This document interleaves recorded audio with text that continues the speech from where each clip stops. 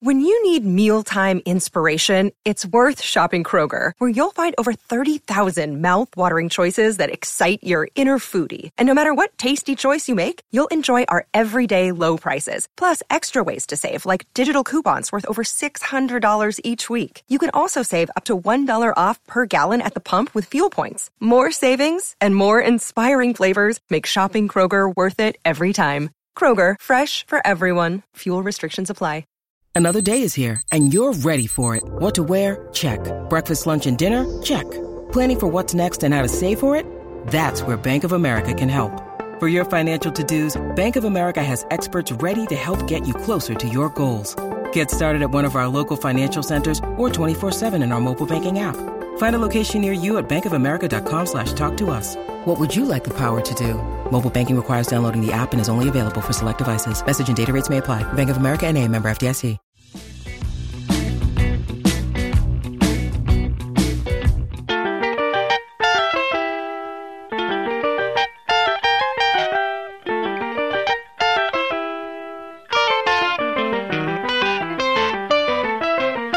And I was really a jazz drummer in Yes. It's just that having heard that drums could be played in another way, having heard it via jazz, then I just brought this to pop. I thought all pop musicians were going to play like that. I didn't know that pop drummers played real simple stuff. And as I'm testing my mic, I'm looking down, oh, it's Steve Winwood and Pete Townsend and Keith Richards and is that George Harrison? Yeah, it is. You know, so all my heroes were like there, and we were like, oh, for our first song, we'd like to do a cover of... Yes, Somac. What's up? You're still alive, I see. Well, let me tell you what I'm doing. I know all the stories, so you're going to have to... No, I don't take any shit. You got to give me the real stuff, all right?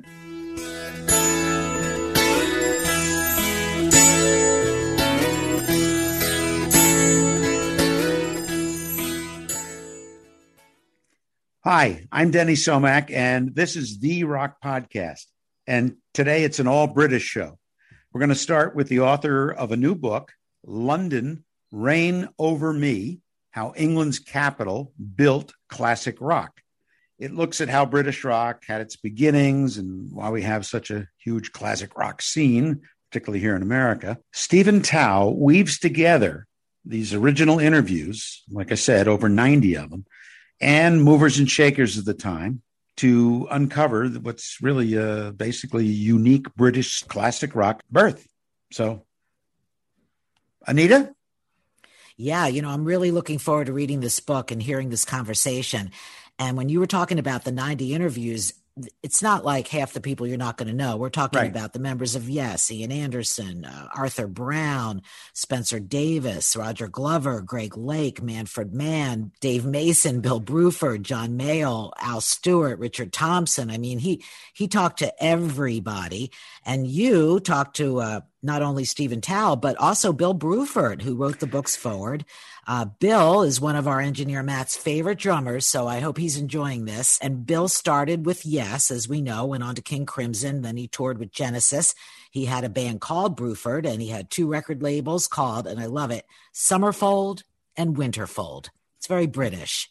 On our British show. Bill went back to the University of Surrey. He got a PhD in music. He's 71 years young, retired. He occasionally lectures, and Rolling Stone magazine called Bill Bruford number 16 of the 100 greatest drummers. Good for you. Think about it for a minute. This guy was a founding member of Yes. Then he goes to King Crimson. Then he goes to Genesis. It's like a progressive fan's dream, his life. But anyway, we are so lucky to get him. The author, as you mentioned, Bill wrote the foreword of the book.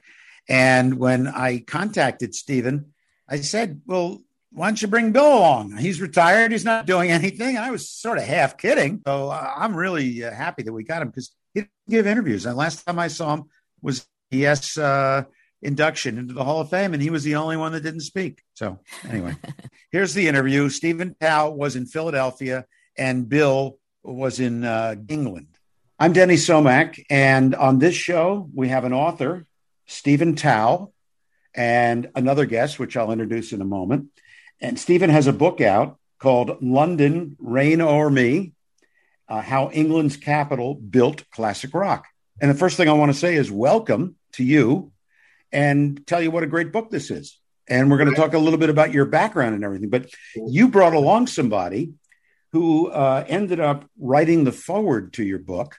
So he must have been impressed by it. I know he's quoted in a few places, but I want to introduce Bill Bruford, who wrote the foreword. Hi, Bill. Hi, Denny. How are you doing? We've met before. Yes, we have. And it's good to see you. It's been a while, but it's great. Last time I saw you was at the induction for Yes in New York when you got inducted into the Hall of Fame. Yeah, that was a big night. Yeah, it was. We'll talk about that in a little bit. But Stephen, I want you to tell me the genesis of what, tell people what it is that you do, because I was fascinated to find out that you teach a course in classic rock. Is that correct? I do. I've been teaching that it actually started as a 1 credit, just classic rock course, and it expanded to a full 3 credits history of rock and roll. So you've been doing this since 2017. Yes. Amazing. And aren't young people lucky that they can go to a college and study the history of rock and roll? Boy, I would love that if I was being a kid. Well, you should. I was going to get to this later, but we can talk about this. I mean, you recently got a degree a few years ago, right, Bill? I did. And yeah. What is that? Is that what kind of a degree was that? I know you're a musicologist, but well, it was a PhD in musicology and the philosophy of music, really, music making, psychology of music, particularly. That entitles me to give lectures and so forth. And I'm supposed to be an expert in the field, Denny. Well, of course. This and is kind of you can understand already there is a mistake. Well, does that mean I'm supposed to call you Dr. Bruford? You could if you like, but don't do that. It would be very embarrassing. All right. So Stephen, let's give me the genesis of why you wrote the book. Well, I mean, basically, I write it because I'm a fan of music, obviously, and so. Just to give you an idea, I kind of missed out on that era, firsthand. So let's say I was about 7 when the Beatles broke up. So the music that became popular when I was in my formative years of high school, late 70s, was the mainstream anyway, was kind of stale. And it was okay. And then in college, the MTV era hit, and that I didn't get it. It was all about presentation, and everybody was talking about the video. Nobody was talking about the music. I found the music really boring and just... there wasn't really much to it. So that's when I think one of my roommate's girlfriends handed me a copy of Quadrophenia, obviously The Who. And I was like, wow, I've never heard it before. I heard The Who, but not that. And so I just dug into The Who and the Stones and Yes, and Zeppelin and all those Hendrix, all the great stuff from the 60s into the 70s. And that's what I listened to. And that's like in the 80s. So when the 90s happened and that blew up, the Nirvana thing, I loved that. That was like rock and roll was back. So that was my first book about the origins of grunge. And then this just is kind of going back to my roots, back to my own, discovering the 60s and this, kind of talking about where that came from. Did it take a lot of convincing to get your superiors to allow you to put together a course like this? It's sort of evolved. I actually taught a version of it at a community college like years before. And then, I've been at Delaware Valley University, which is, for those who don't know, it's near Philadelphia. And I've been there for now 22 years. And so they kind of give me some leeway. And I said I wanted to do a class on this, and it sort of developed from there. Okay. Now, how did you get Bill involved? He wrote me an email, and that was one email too many. No, that's okay. I asked Bill for an interview, and as you know, Bill is a very serious person and doesn't suffer fools. And so he was like saying, okay, what's the premise of your book? You kind of, had to, answer questions. And finally, I ended up meeting him in Guildford, England, to do the interview. And I actually ended up getting on the wrong train, so I almost blew that. But fortunately, he waited for me, and we did the interview. So that's how I kind of got introduced to him to begin with. That's great. Let's talk about what the book is about. You basically outline, this is the blueprint of how we got to where we are today, the classic rock world. And I think you've done a great account, and I think your examples are great. And Bill is able to, obviously, he was a witness to a lot of this. So the compliment, his introduction and all the other interviews that you did. I mean, how many people did you interview besides Bill? About 90. Unbelievable. How long did it take you to do this thing? 7 years. Wow. Yeah. I'm impressed. Bill's impressed. He didn't know it either. That's a long time. I mean, 90 interviews is really something. Yeah, it is. I know, because I've done something similar with 12 top-line drummers, and it's just the sheer generation of text. Yeah. The analysis of the text and finding the bit that you want. It's time-consuming like heck. So my hat goes off to Stephen. So one of the things I want to start with, because it's sort of in the first few chapters, and I when I saw this, I said, absolutely, this guy gets it. And I've been to England many times, and I've seen a lot of these places that you're talking about. You know, I've been to the Marquee, I've been by El Pi, and I studied the history, obviously, myself. So, but the best thing is the example where one of the early interviews, you talked to Frampton, and he's sort of setting things up because he said he credits the baby boomer generation were allowed by their parents to do a lot more because they were so thrilled to be there after the war. And that sort of set the scene. And I said to myself, that's right. Because he says, we were in America. We didn't really have that. The war was over there. It didn't affect us the same way. And music being a big part, my agreeing with him is that correct? And I'd like to get both of you to respond. I mean, absolutely. It's that's what I was trying to get, because basically I'm obviously American and a lot of the audience is American. I just wanted to give people the idea, just to let them know that it was a very different experience growing up in England, in Britain post World War II. And that was really, I think, a necessary thing, as horrible as the war was, obviously, and how it impacted England. That kind of was necessary in a way, to kind of create this beauty, like I mentioned in the epilogue, the beauty out of this ugliness that we didn't, certainly the baby boomers didn't experience so directly here. Yeah, I totally agree with that. I mean, it was ugly. I often tell people the only smart thing I did was get born in 1949, which was a terrific year, because that put me at 18 in 1968 when it all kicked off, really. But an awful lot happened. I mean, England was grey, nasty, and just nothing but a bomb crater. Most of the places you list in London was nothing but a bomb crater and puddles of water everywhere. Right through until I was 10 or 12, 15 years old, that kind of age. And then suddenly it all burst into colour with the Beatles and Carnaby Street, and so suddenly there was this enormous leap forward. And this context and background is entirely unlike the United States, which had its own entirely different set of parameters under which musicians were working. So it's just an entirely different thing. Yeah. Now, you also say something, Stephen, that I agree with, and Bill probably was witness to again. And that is, and I say this to people, and they always say, well, who's that? But I went behind and studied it. All of classic rock began with Chris Barber.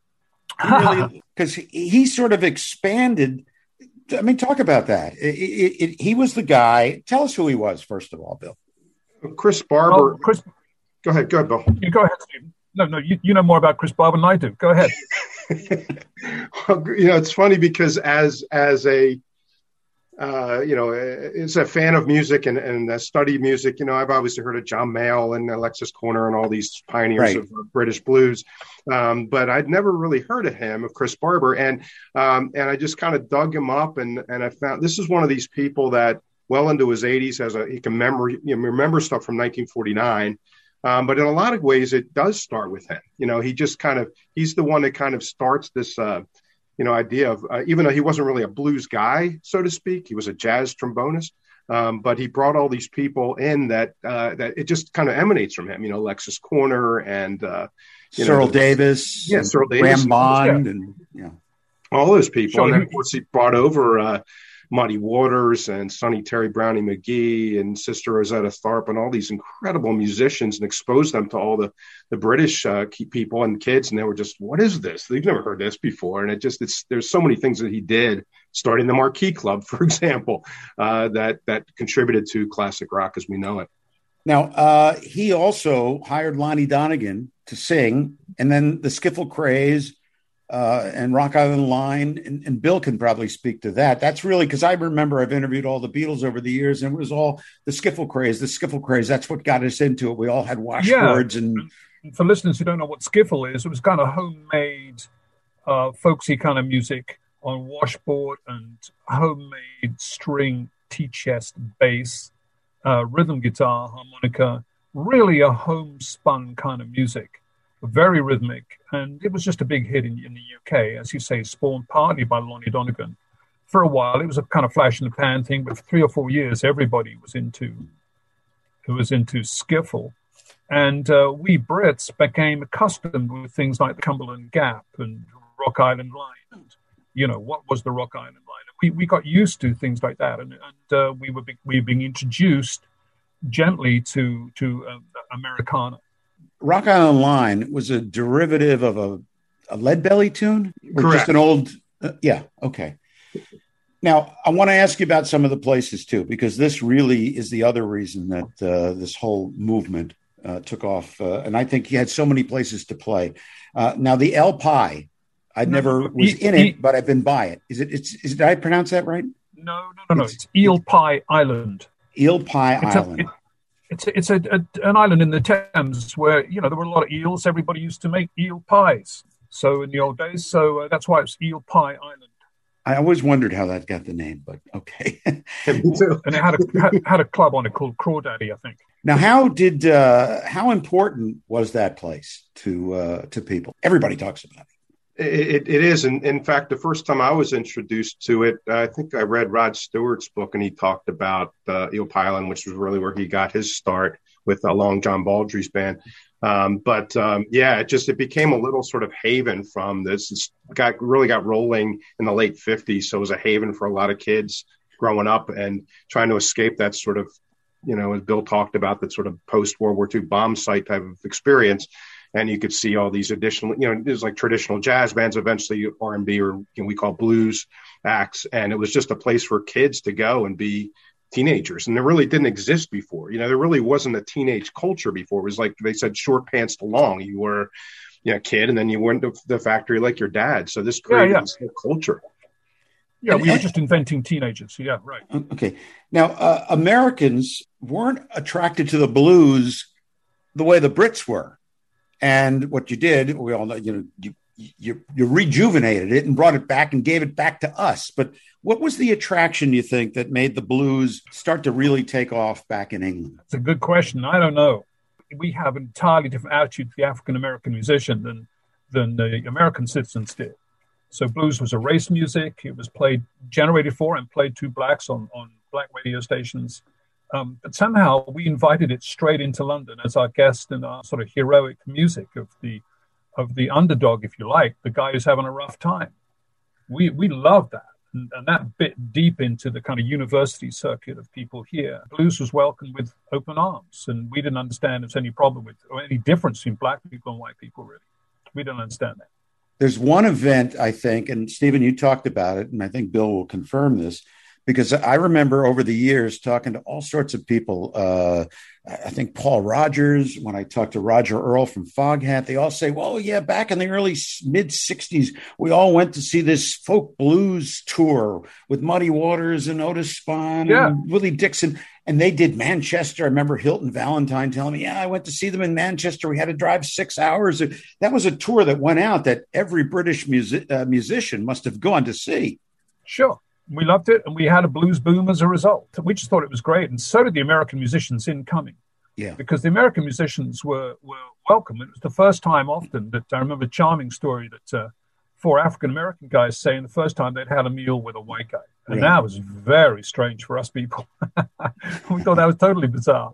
But still, hey, that's great.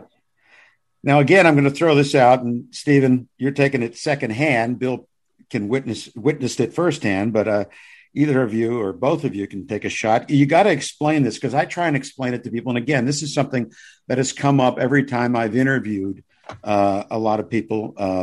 You got to explain the art school culture that you had over there, because you talk to Clapton or Jim McCarty. Well, we went to art school. Right.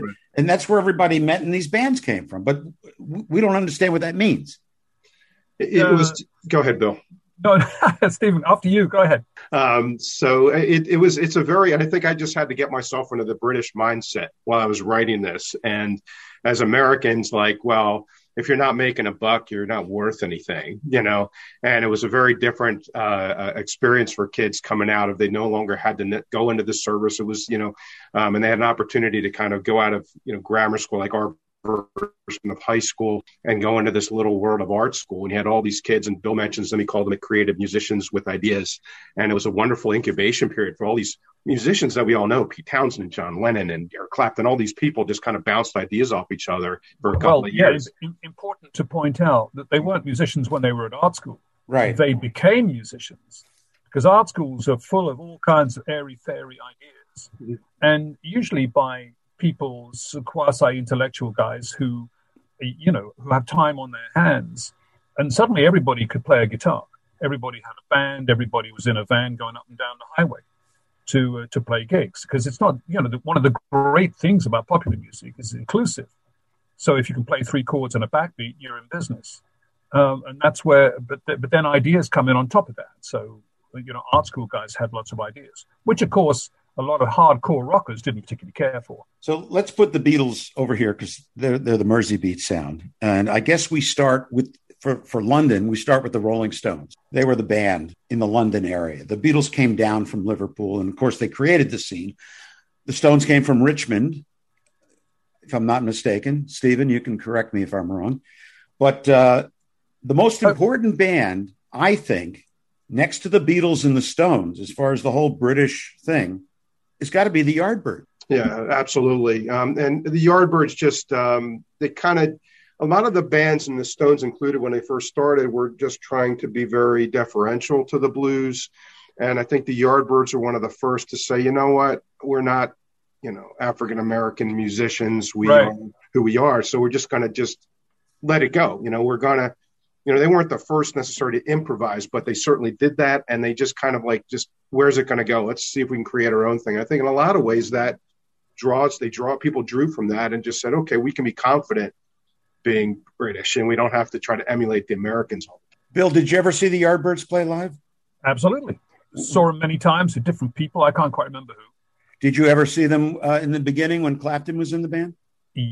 Yes, I think so. And at the marquee, people used to write on the toilet walls, Clapton is God. Now, which I thought was a bit excessive. I was an okay guitar player, but I thought God was a bit strong. Okay, well, that of course leads me to the next question, which I'm going to ask. No, I don't. Oh, come on. I'm going to say to you, Bill, Yes was the opening act for Cream at the farewell concert, correct? That's correct, yeah. So now, did you play there was a matinee and an evening show, correct? I think only an evening show, I think. Well, I thought maybe Rory Gallagher and Taste opened the matinee. Oh, but maybe okay. I'm wrong. You might be right or wrong. I don't remember. I've talked to John Anderson, and he can't remember either, so don't worry about it. But all he does remember, though, he never got to meet any of the members of the band. Oh, okay. They didn't talk to anybody.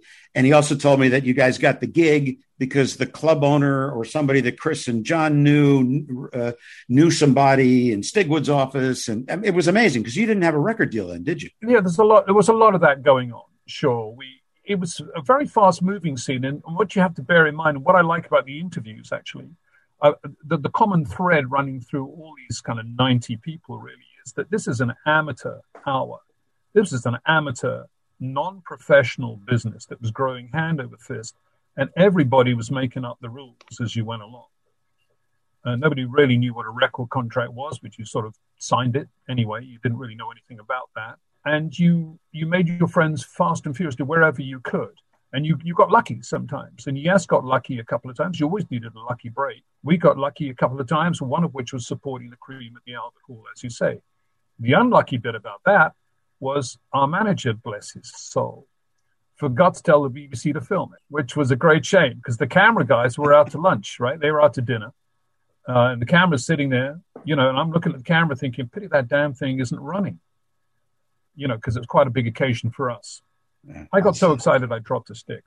I remember that. Let me ask you the next thing, which I think was also helped propel this whole thing. And again, Bill grew up on it and Stephen and I heard about it. How important was the pirate radio scene? Well, I'd say big, certainly. And I think this kind of preceded things a bit, but it certainly introduced us to lots of other music. And I remember, listening to it on a crappy old transistor radio. And of course, they had to be offshore because the BBC ran radio effectively in the UK. But let's not diss the BBC. What was great about the BBC is it was playing everything.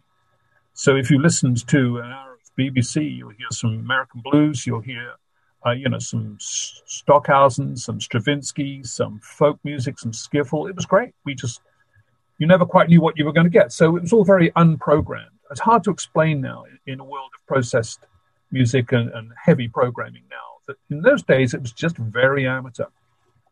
Also, it wasn't acceptable by the BBC to play records more than 3.5 minutes, from what I understand. But pirate radio didn't matter. They could have played close to the edge. That's perfectly true. And maybe they would have done that. I don't know what they did, but that's perfectly true.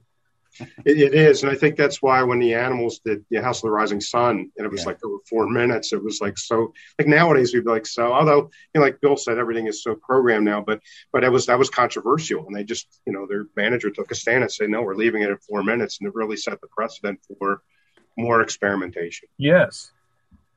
All right. Now, this leads us to the other outlet, which I think helped expose, and that was a TV show called Ready, Steady, Go. That was the thing. That would you say that's like our Ed Sullivan, Stephen? As far as the show to get on where everybody would see you.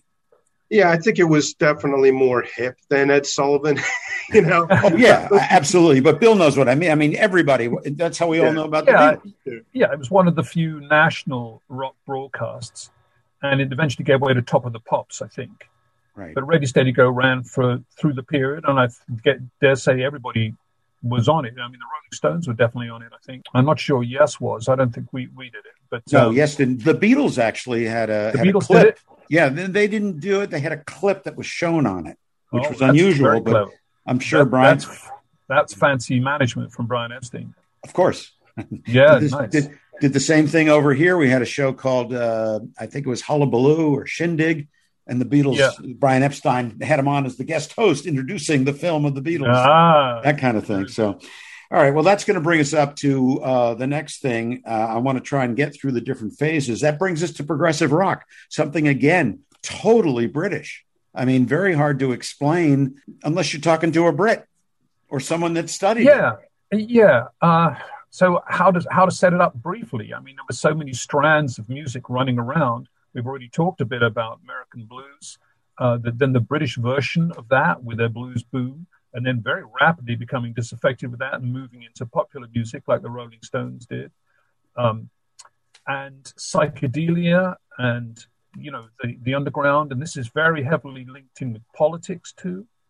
And it's a stew, a whole mess of different things, but not having any genre of our own. We had our British version of Elvis Presley. We had our British version of American jazz, a British version of American blues, but somehow we felt because they weren't ours, we could do whatever we liked with them, and we didn't hallow them in quite the way that the progenitors did, perhaps. So we felt we could sort of trash things, mix and meld and blur and cross-genre things. So, a little classical music here, a little bit of something that sounded vaguely folk here in Stephen's interesting phrase, progressive folk, which I thought was a good phrase. And out of this, somebody said, well, that sounds very progressive. That brings me to my next thing. There's a couple of people in the folk blues that rock that are purely British. That, in fact, we're going to do one of our shows is going to be on characters or people that the name, but you want to figure out, because they're not big stars here in the States. And I'm going to give you the three names that I'm talking about. And you're going to know all three of them. Two of them, were actually recording artists on their own. And the other was an influential person in one of the main bands.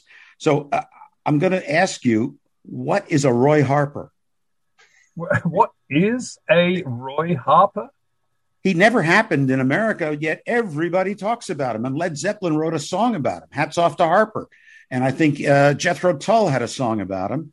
And I think you knew the Floyd too. He was right. He sang on "Have a Cigar." Yeah. He was a British institution.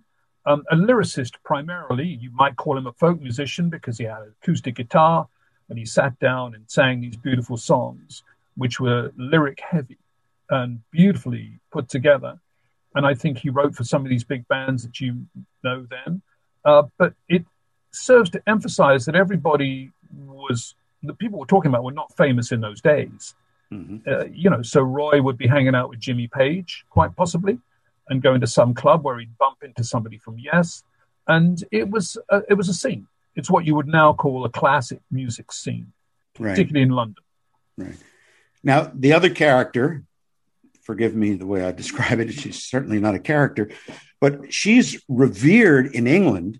We only know her from this group Fairport Convention. She became really famous when she did the only other person to ever appear on a Led Zeppelin record. Sandy Denny, please explain to me why we don't know about her over here. We really should. In fact, one of my rock and roll history students, she's got an old soul. She was just listening to Sandy Denny constantly for 3 days. And that's one of those things that we as Americans need to know more about her, with the Strawbs at Fairport Convention on her own. Just wonderful. Her voice, like I said in the book, if your hair doesn't stand up when you hear her sing Fotheringay, there is something wrong with you. I don't know if Bill can add to that. Okay. Not really, except that what the United States got was what it was given by record companies. Right. So if you were fortunate enough to have got a record deal and made records that were released in the United States, you would hear about them. Most Americans would hear about them. If you didn't, and you weren't released in the U.S., and not everything was, you're not going to hear about Sandy Denny. And Yes came close to not making that work at all. So for the first 2 or 3 albums, we weren't up to much at all until maybe the Yes album was released in the States and people slowly got the message. My girlfriend at the time, who became my wife, rang the Atlantic office to find out if when Yes was being booked for an American tour. And the woman who answered the phone thought that Yes was a folk act. And it was unfamiliar with the fact they were on the label, for sure. I don't mean the receptionist. I mean somebody she got through to in a position of some, authority, was unfamiliar with what he had on the label. And there's no reason why he should have known that Yes was anything other than a folk group. Bill, you just confirmed, I interviewed Frank Barcelona many years ago. And he said when he first was asked to book Yes, he's the big booking agent from Premier Talent who booked Yes. He said, I thought there was some folk act. So he must have talked to that receptionist. He did. All right. The other person I want you to just give me, he's mentioned, but everybody I talked to that came in contact with him said he had a pretty forceful effect on things. And that's this guy, Ian Stewart. He was a member of the Stones, but they decided that it shouldn't be a 6-piece band, but he played with them. And I remember asking Keith he said, I said, is he a member of the band or and Boogie with Stu on, again, Zeppelin, they have a song about him. This guy's like, he was the piano player. And Keith said, well, he plays in our band whenever he feels like it. I figured, what's the greatest job in the world? You're out and whenever you feel like it, you play with the Stones. And if you don't, you just sit on the side of the stage and watch the show. I kind of like that. What's his deal? I only ever played with Yes when I felt like it too,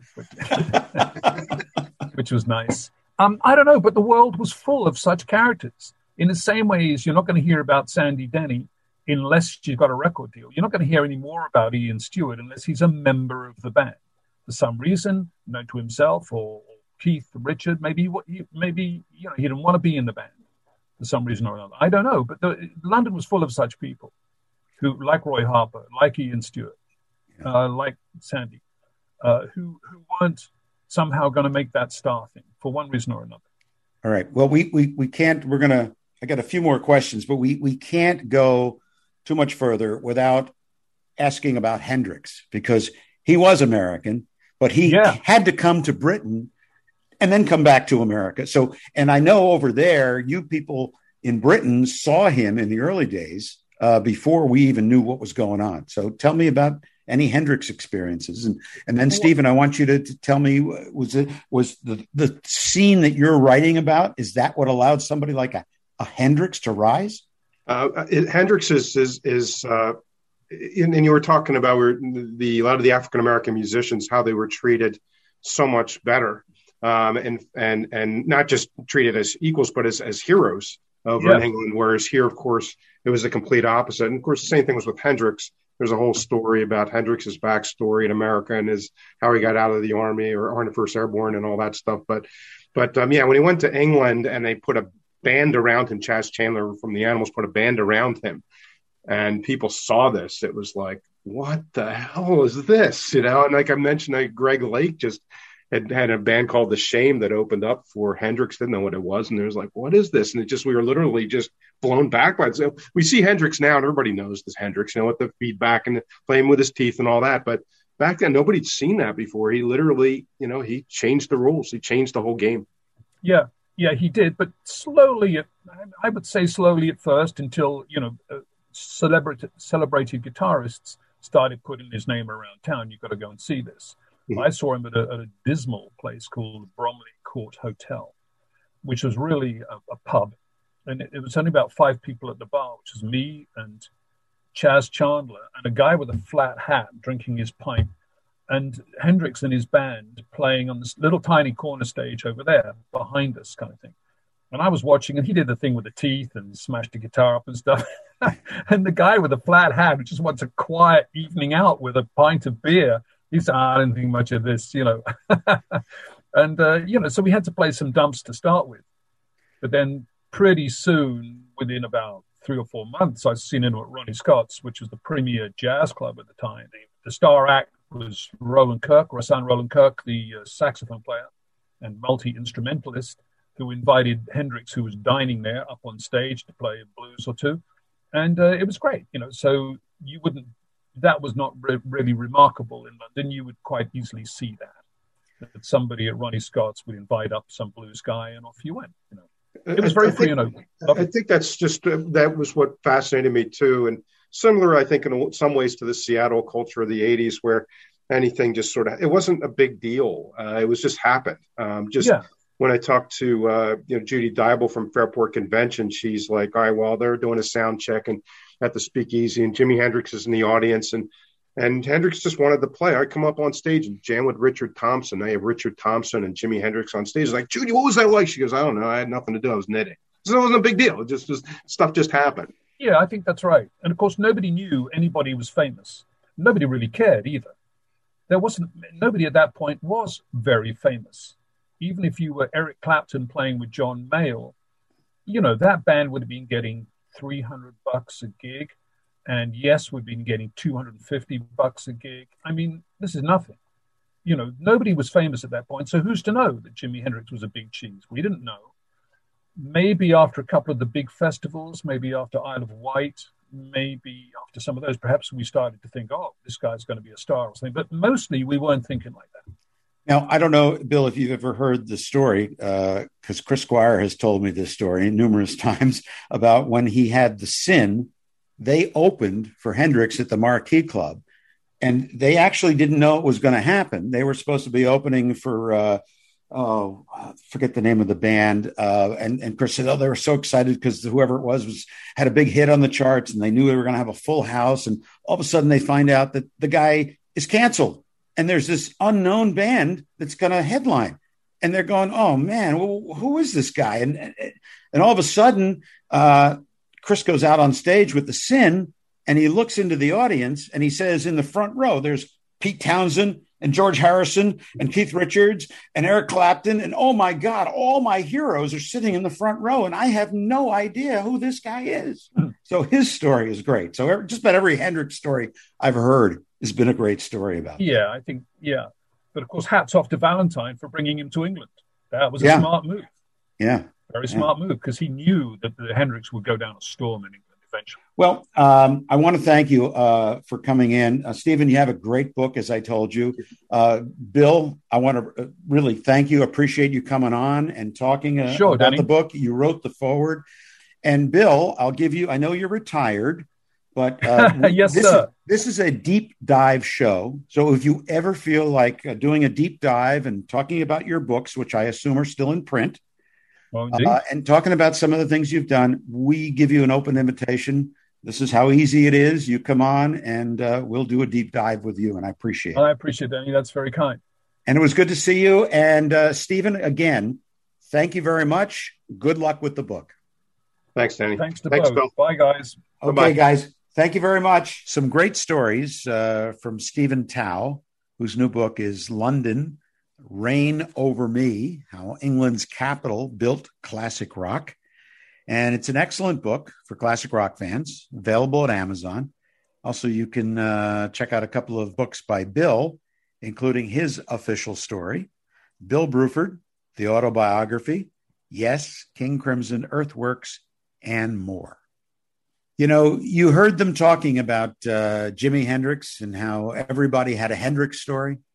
Even I have a couple of Hendrix-related stories. Okay. I interviewed Noel Redding. I did a talk show, a really bad talk show. Noel Redding is 1/3 of Hendrix's backup band. You are correct, sir. Thank you for playing. Yes, Noel Redding. And, I interviewed a lot of people and I completely geeked out, as expected. I think you can expect that. And I brought in my Are You Experienced album and he autographed it. And I've never done that. The time Stevie Nicks autographed her album, she did it when I left the room for a minute and I came back and she had signed it. I would never have asked her. And Noel Redding did it. And I just sat there. I don't even remember the interview, but I do remember he apparently was just dropping F-bombs. But because of his thick accent, nobody really knew. And one person who I think caught it said, did you realize that every other word out of his mouth was fuck, fuck, fuck, fuck, fuck? And I was like, no, I was just staring at him. I just couldn't believe he was here. So that was that. And also one night at Universal Amphitheater in LA, there was a B-52's Pretenders show. Mm-hmm. And I had a backstage pass, but no ticket. Right. But I wanted to go out and see part of the show, the Pretenders part. And they said, well, go out and find an empty seat and you can sit there. Right. So I went out and I found an empty seat and I sat down, and in between acts, somebody got up on stage and they started to say that there was some famous people in the audience or something like that. I can't even remember how it happened. And all of a sudden they put the spotlight on the guy sitting next to me, and it was Jimi Hendrix's father. Al Hendrix. Yes. Al Hendrix was sitting next to me, and next to him was the sister. And he stood up, and I turned, and I was like, "You're Jimmy's father?" Yeah, he's my boy. He was my boy. And I could not believe it. I don't even remember the rest of the show. I don't think I said anything to him, but I just sat there thinking, oh my God, here he is. Like, yeah, it was really, really funny. And I have to say that the tri-state area, very lucky to have had WMMR back in the day in Philadelphia, the classic rock station. It wasn't a classic rock station then, it was the rock station, because they played the Straubs and they played Fairport. And I fell in love with Sandy Denny back then. So I think we were some of the few that actually got to hear that music on the radio. So, well, anyway, you heard, I mentioned Chris Squire, a bandmate of Bill's, in Yes, co-founding member. And the story he tells is about his pre-Yes band, The Sin. That's the band he was in before he formed Yes. And what happened when they opened for an unknown trio at the famous Marquee Club. Chris loves to tell this story, especially in front of an audience. So here it is.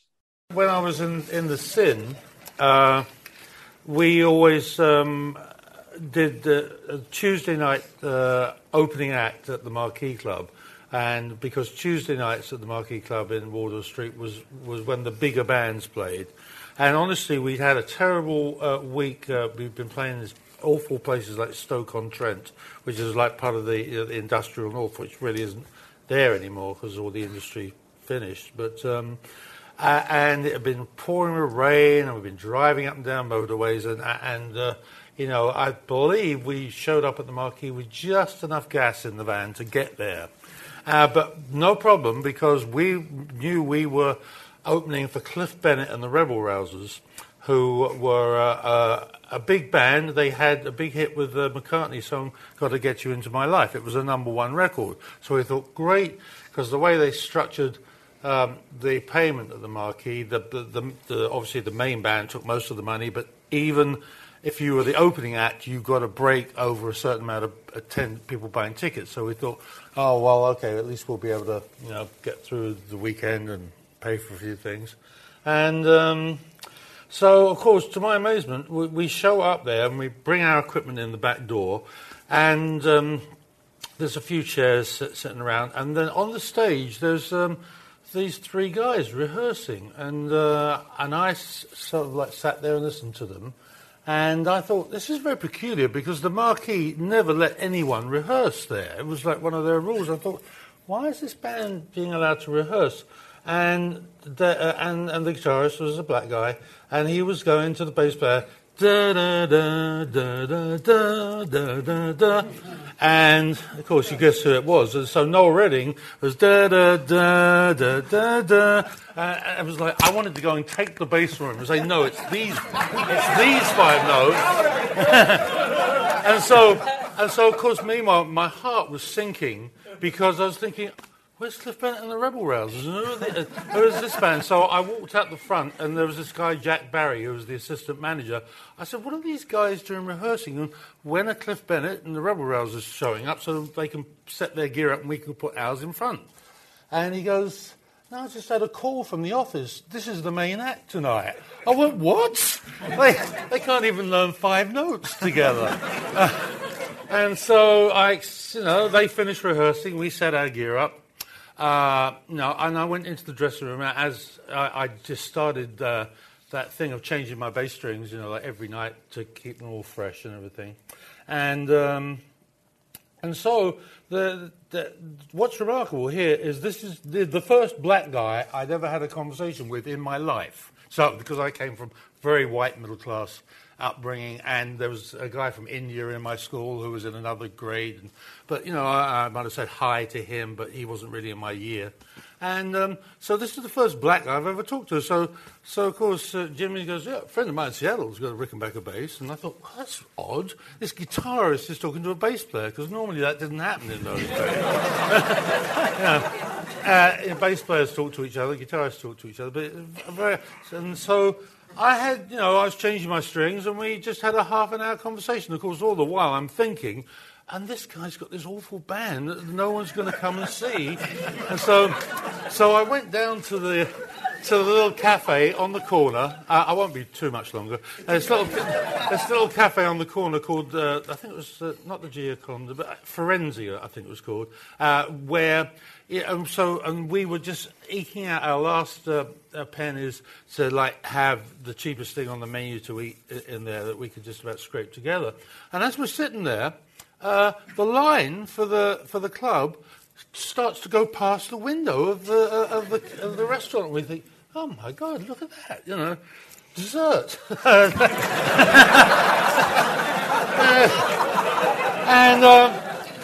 And then we finished our meal, and I went back to the Marquee Club, and there's the same assistant manager taking 10 bob notes, what they were called in those days, which was like, I don't know, 50 cents or something. And he, or $1 probably more like. And I said, Jack, what is going on? And he goes, I don't know. So I found my way back to the dressing room, we got ready, and then the manager, this guy called John G., arrived, and he always came in and said, 2 minutes before you go on. And I said to him, John, why are all these people here? This band is awful, And, and he said, don't ask me either. Just the office called, and that's who the headline is. And he said, so there's a bunch of people, so be happy about that. So I walked out on stage. I went up to my mic and, testing, 1, 2, 1, 2. And the way the club was set up, there was about 40 seats in the front row. 4 rows of about 15 seats in each. And as I'm testing my mic, I'm looking down, it's Steve Winwood and Pete Townsend and Keith Richards. And is that George Harrison? Yeah, it is. So all my heroes were there, and we were like, oh, for our first song, we'd like to do a cover of, something Motown. I hope it was a good deal. Yeah, well, later on when I got to know Pete Townsend, I just said, do you remember that night when the Sin opened for Hendrix? And he said, yeah. I said, everyone was applauding, but was that like applause for like, great, get off, you know? And Townsend sort of said he thought he liked it, but I wasn't sure. He would. So, of course, everyone in the world had showed up at the Marquee Club, and including the Beatles and the Stones, to watch Hendrix. And I couldn't even get out of the dressing room because the people were just pressed up against it. Yeah. So I went and just sat on the grand piano, which was behind Mitch Mitchell's drums, on the stage. And, of course, I was totally blown away. It was just amazing. And I'm also seeing, like, Eric Clapton going, oh, my God, I'm not God anymore. That's true. You know, his jaw was dropping, and I thought, this is surrealistic. And, of course, just as a little underscore to the story, because it is over now, but there's all the girls who used to, like, hang out at the rock and roll bar and stuff, who would never talk to me before, after I've been on that stage with Hendrix, they're like, you know, oh, Chris, you know, buy you a drink, and, yeah, well, and I played it up, you know, me and Jim, yeah. What did you think of that story, Anita? Oh, no, you're right about he loved it, yeah. It was a fun story, and I was so happy that the people were so into it. It was a nice moment, it really was. Got to leave before I start to scream. Someone's locked the door and took the key. You're feeling alright. I'm not feeling too good myself. Well, you're feeling alright.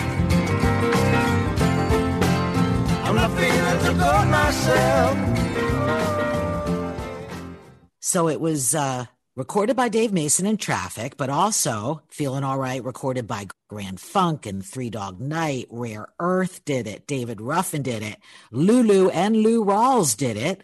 Gladys Knight and the Pips recorded it. Isaac Hayes recorded it. And even the Jackson 5. Now, I have the story on the Jackson 5 because, as you'll see in this interview, I've known Dave for a long time, and I asked him the story. And what happened was on one of Dave's albums, and I can't remember if it was Old Crest of a New Wave. I think it was the one after that, because I think the song is called Save Me. Anyway, Dave was in a recording studio in L.A. He walks out in the hall, and this kid comes up to him, Michael Jackson, and he goes, I know you. You're Dave Mason. And Dave looks at him, what? And he goes, my brothers and I, we cut a version of that song on our third album. I know exactly who you are. Big fan. So Dave said, oh, okay. And Michael said, well, what are you doing here? He goes, well, I'm working on a new album, probably the same thing you're doing. And Dave said, you want to sing on my album? And Michael said, sure. And that's how it happened.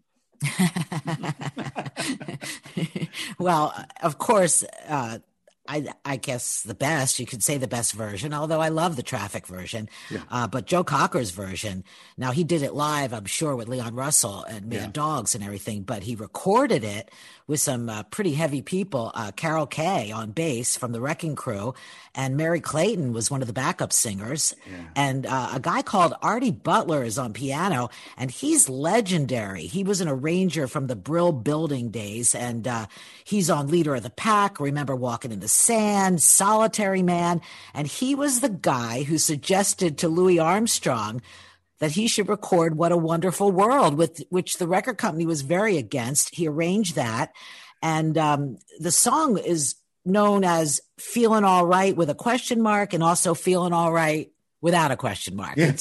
It's correct either way. So just so you know, if you're ever on Jeopardy and they want to know, right. Either way. So tell me about your recent conversation with Dave Mason. Okay, well, Dave's a Rock and Roll Hall of Famer, a founding member of the legendary band Traffic, of course, a great guitar player. Those of you that don't know, he played rhythm guitar in Hendrix's version of All Along the Watchtower. Full disclosure, I've known Dave for over 30 years, and I actually executive produced one of his albums. It was called Two Hearts.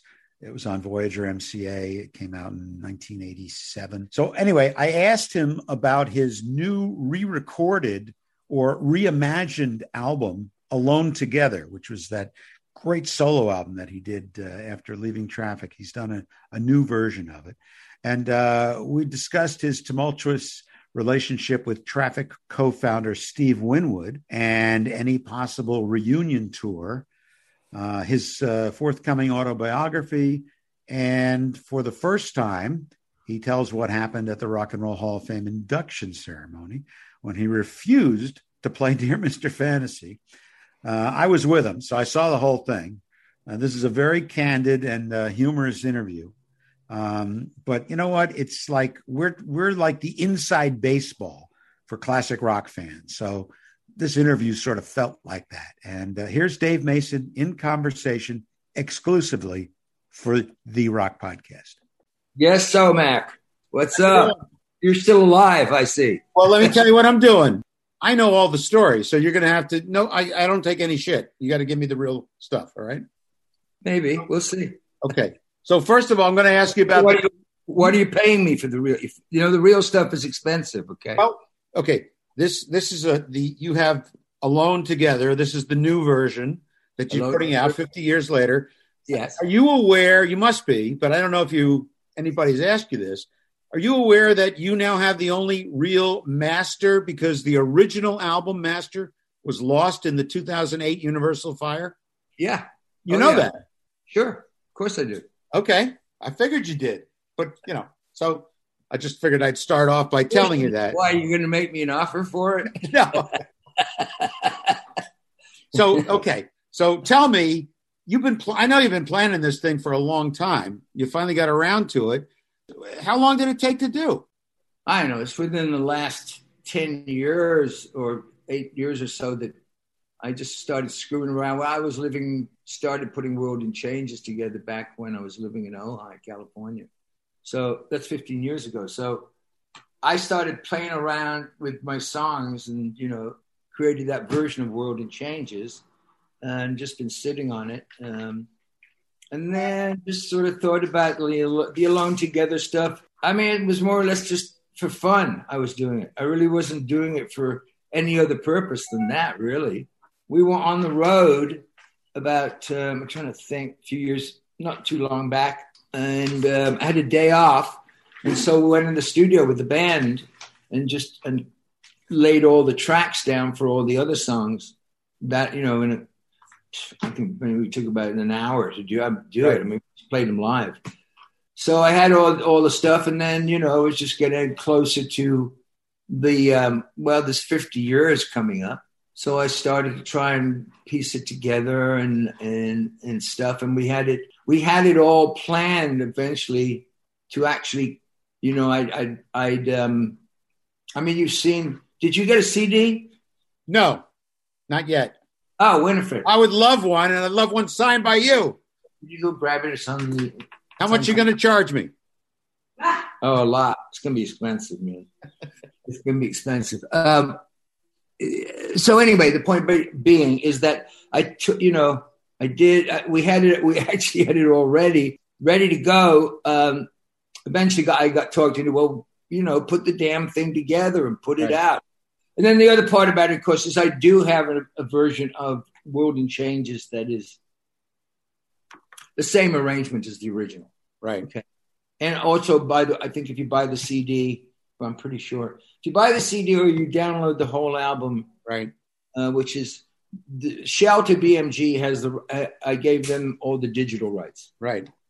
And so, but if you, either one, I think you can get a free, you can go get a free download of, if you want that version. No, I want the version signed by you. Well, I put the new, I really thought about it, and I was like, you know what? Fuck it. I'm going to put the new version on this because it's cool and it's now, and let me put something in there that's like, right. And because it came out really cool. So it was like, what the hell? Anyway, so that's, I was ready to go on the actual date. Right. Ah, look at that. Great. That's great. Amazing how many people know that album from that Marvel thing. There's the CD, which is, of course, only available at DaveMasonMusic.com. Okay. Now, let's talk about some of the other stuff you did. You put out Feeling All Right. Is that just a one-off, the video, and or is it a download? What's the story on that? It's always there for viewing on my website. There's some cool stuff on my YouTube channel. Right. When you go to DaveMasonMusic.com. I will I'll be saying that a few times during the interview. Oh, not a problem, David. And by the way, if we do a video, we'll do a crawl across. But I know you will. Did you put that great video with you and Phoebe Snow on your website?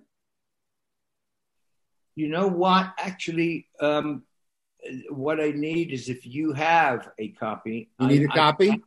I don't have it. Okay.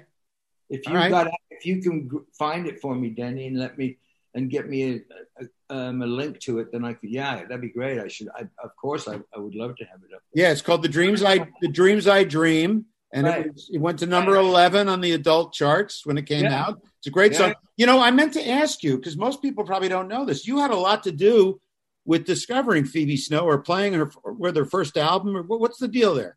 My first wife, Lorraine, got turned me on to Phoebe. Okay. She happened to be when she first got going and was out there in L.A., in Hollywood. Right. You play on the first album, right? Yeah. Actually, I am. I don't know. I forget what track. But that's kind of how I first met her, was out there. So stayed friends, up until when she passed. Last time I saw you was with Steve Cropper. That was an amazing tour. And that recording is available at DaveMason.com too, right? Show is available. Yes, it is. That was a great show. Absolutely, it is. It's actually a pretty cool CD. Yeah. Now, are you in Hawaii or are you in Nevada right now? I am in Maui. I'm in Hawaii. You're in Hawaii, but you still go back and forth, or you spend all your time in Hawaii now? With the advent of the pandemic and the fact of the matter that, as of March of this year, right, and as of God knows when, right, I got no money coming in. I'm right. Yep. So we figured, you know what, we need to move some assets around, right. And decided that, we weren't in love with it. And just for now, we let the Reno place go. Right. And why not? I mean, it's a crazed seller's market. Right. Right. Sure. And in Reno, for sure, it was like, it's nuts. The first people that came in, they gave us the asking price. It was nuts. So it was like, well, what the hell? Jeez. And then I figured to just come over here. I mean, thank God we have this place. We're lucky. I'm blessed to be able to sit this out in a place like this, But as of now, I mean, I don't know when, we'll go back to work. I mean, UTA, which is my new agency, is they're kind of hoping and planning June, July, It's a lot of, there's a lot of background people that are just struggling their ass off here. Road crews, all that stuff. Are you working on a book? From Facebook fans and the fans, and my wife and everybody, you should write a book. You should write a book. Well, so eventually I got badgered into writing a book. Okay? Right. So we're writing the book. I'm doing it with a co-writer, Chris Epting. Real nice guy, great researcher. Because thank God, because places and times and stuff, forget it with asking me. Right. When you're writing a book is when you go, Sam, I wish I'd have kept a diary. Right. I don't remember even half the stuff. So and it's. You have a title? Only you know and I know. Of course. If we finished it in January and we got it to somebody, it'd be 2022 before this thing ever came. That's right. And screw that. I'm going to be 75 in next May. I'm going to put it out yourself. I ain't got time to wait for that nonsense anymore. Besides, so, like the record business, they give you an advance and you got to pay it back. So who needs that? Yeah, no. So I think we're going to sort of, but there is a boutique publisher that wants it. Right. With a lot more free and the ability to, if I'm going to finish it in January, right, then by the time we all go back out on the road, right, I want it to go. You know, I don't want to sit around until 2022. Do it yourself and take it as have it on tour to sell. Well, we're set up to do that, and I will do that. But I've got, like I said, there's a boutique publisher that really wants. Okay. And to have somebody deal with all that other stuff, but be able to, get it out there. They'll be able to get it out faster. Yeah. Yeah. I mean, where's it going? It's going to say Amazon. It's going to, they're all going the same places, for Christ's sake. Right. So, so the bigger ones may have better, quote, shelf positioning, but Okay. Yeah, but I mean, there's, it's just the, I suppose looking at it, just try to step back objectively. Yeah. There's not many, if any, people left. Yep. Who've been there as long as I have. Right. And that have probably played with more significant artists. And still able to talk about it. And still able to talk about it. And so, for that reason, aside from the personal side of one's life, which is also, for me, part of the book. Right. It makes for an interesting story. Yeah. So have you heard anything from Winwood these days? What's going on with him?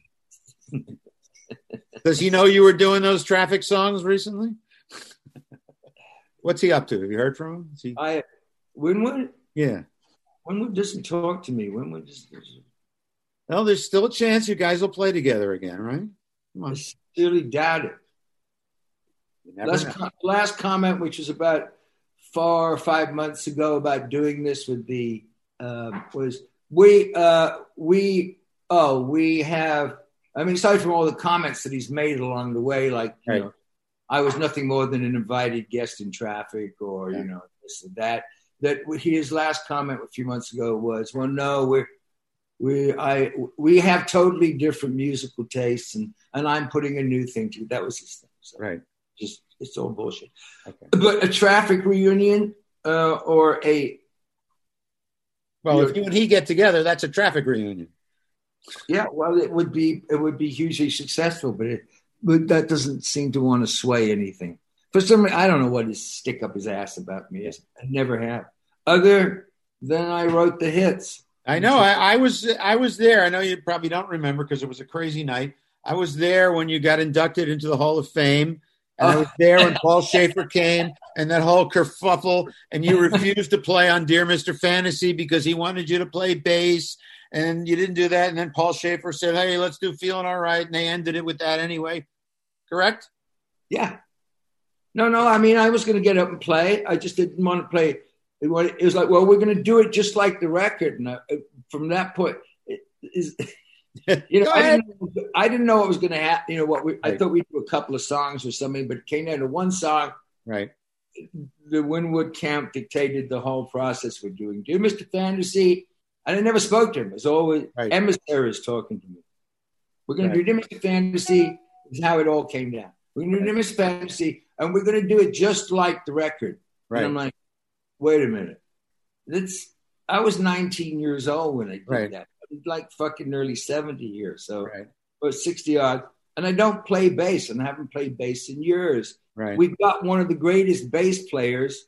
I said, let's use him, and I'll just play acoustic guitar. Right. I'll play rhythm. No, that ain't gonna happen. Right. Oh no. Originally I said, no, we'll get up, and you and me will just get up there with electric guitars and just fucking let it go. That ain't gonna happen. Okay, I'll play acoustic guitar. Right. That ain't gonna happen. This is quoting. Right. I'm quoting. Yeah. I'm not paraphrasing. Right. So I just said, you know what? Fuck it, you guys. You go ahead, play, get up there. Right. All right. So we're going to look forward to your book, but basically you're going to be out there as soon as things get back a little to normal. Hopefully you're going to be on the road. You're going to be doing a lot from this album, right? Who you taking your regular band? You have any additional people with you? No, I mean, I'll probably go out and do just this. I mean, I was actually talking to because I did a little Facebook thing with Bonnie Bramlett. I saw part of that on Facebook. Yeah, that was great. And I thought we were talking about me and her going out and doing a little storytellers thing. That would be dynamite. Yeah. So that'd be kind of fun to do. Yeah. So I'm going to see if that we can make that happen. And other than that, it's just just getting back out there, getting back to work. Yeah. See how that goes. Well, I met Dave one time. He opened for Warren Zevon in 1982, and I was on the road with Warren, and we were at sound check at a place called the Celebrity Theater, right, in Phoenix, I believe. Mm-hmm. And we walked into sound check, and there was Dave struggling to remain upright while doing his sound check on a revolving stage. And Warren was like, why is the stage moving? And I went over to the guy and I said, what's with the stage? And he said, well, this is a dinner theater and stage revolves. And I'm like, well, the stage could revolve, after a couple of songs, you can turn it to a different part of the audience since it's in the round, but there's no way that Warren Zevon's going to get up on that stage and play while it's revolving. But Dave did it. And I'll never forget, we were standing there and he came off and he was literally dizzy. He had to hold on to stuff. And he was like, man, that was tough, and I could not believe that he went out and did his whole show on a revolving stage. And I think he was pretty much alone at that point, alone together. And so I thought, good sport, right? And a warrior. But the reason I think he sounds like he's from L.A. or the West Coast is because he moved to the US, England. Yes, well, he moved to the U.S. permanently in 1971, and he's done some really good stuff. He's a proponent of music education for children. He supports Little Kids Rock. It's a nonprofit that provides free instruments to kids in American public schools like they used to do. I know I got a flute. He co-founded Rock Our Vets. It's an all-volunteer charity that helps veterans and families of law enforcement and firefighters who lost their lives in the line of duty. And he provides food and clothing and computers to homeless vets. And I'm sure there's even more. So good guy, really good guy. You should be proud to call him a friend. Yeah. And by the way, if you like what you're hearing, tell a friend, check out our website, contact us. We'd love to hear from you. By the way, we got great response to John Densmore's appearance on the show. So we will do another one on the Doors in a while, but I can't believe the response we got from that. Anyway, you can reach us hello@therockpodcast.com. You can follow us on Instagram and Twitter, and we're at The Rock Podcast. Check out our website. Till next time. Toodaloo. Bye.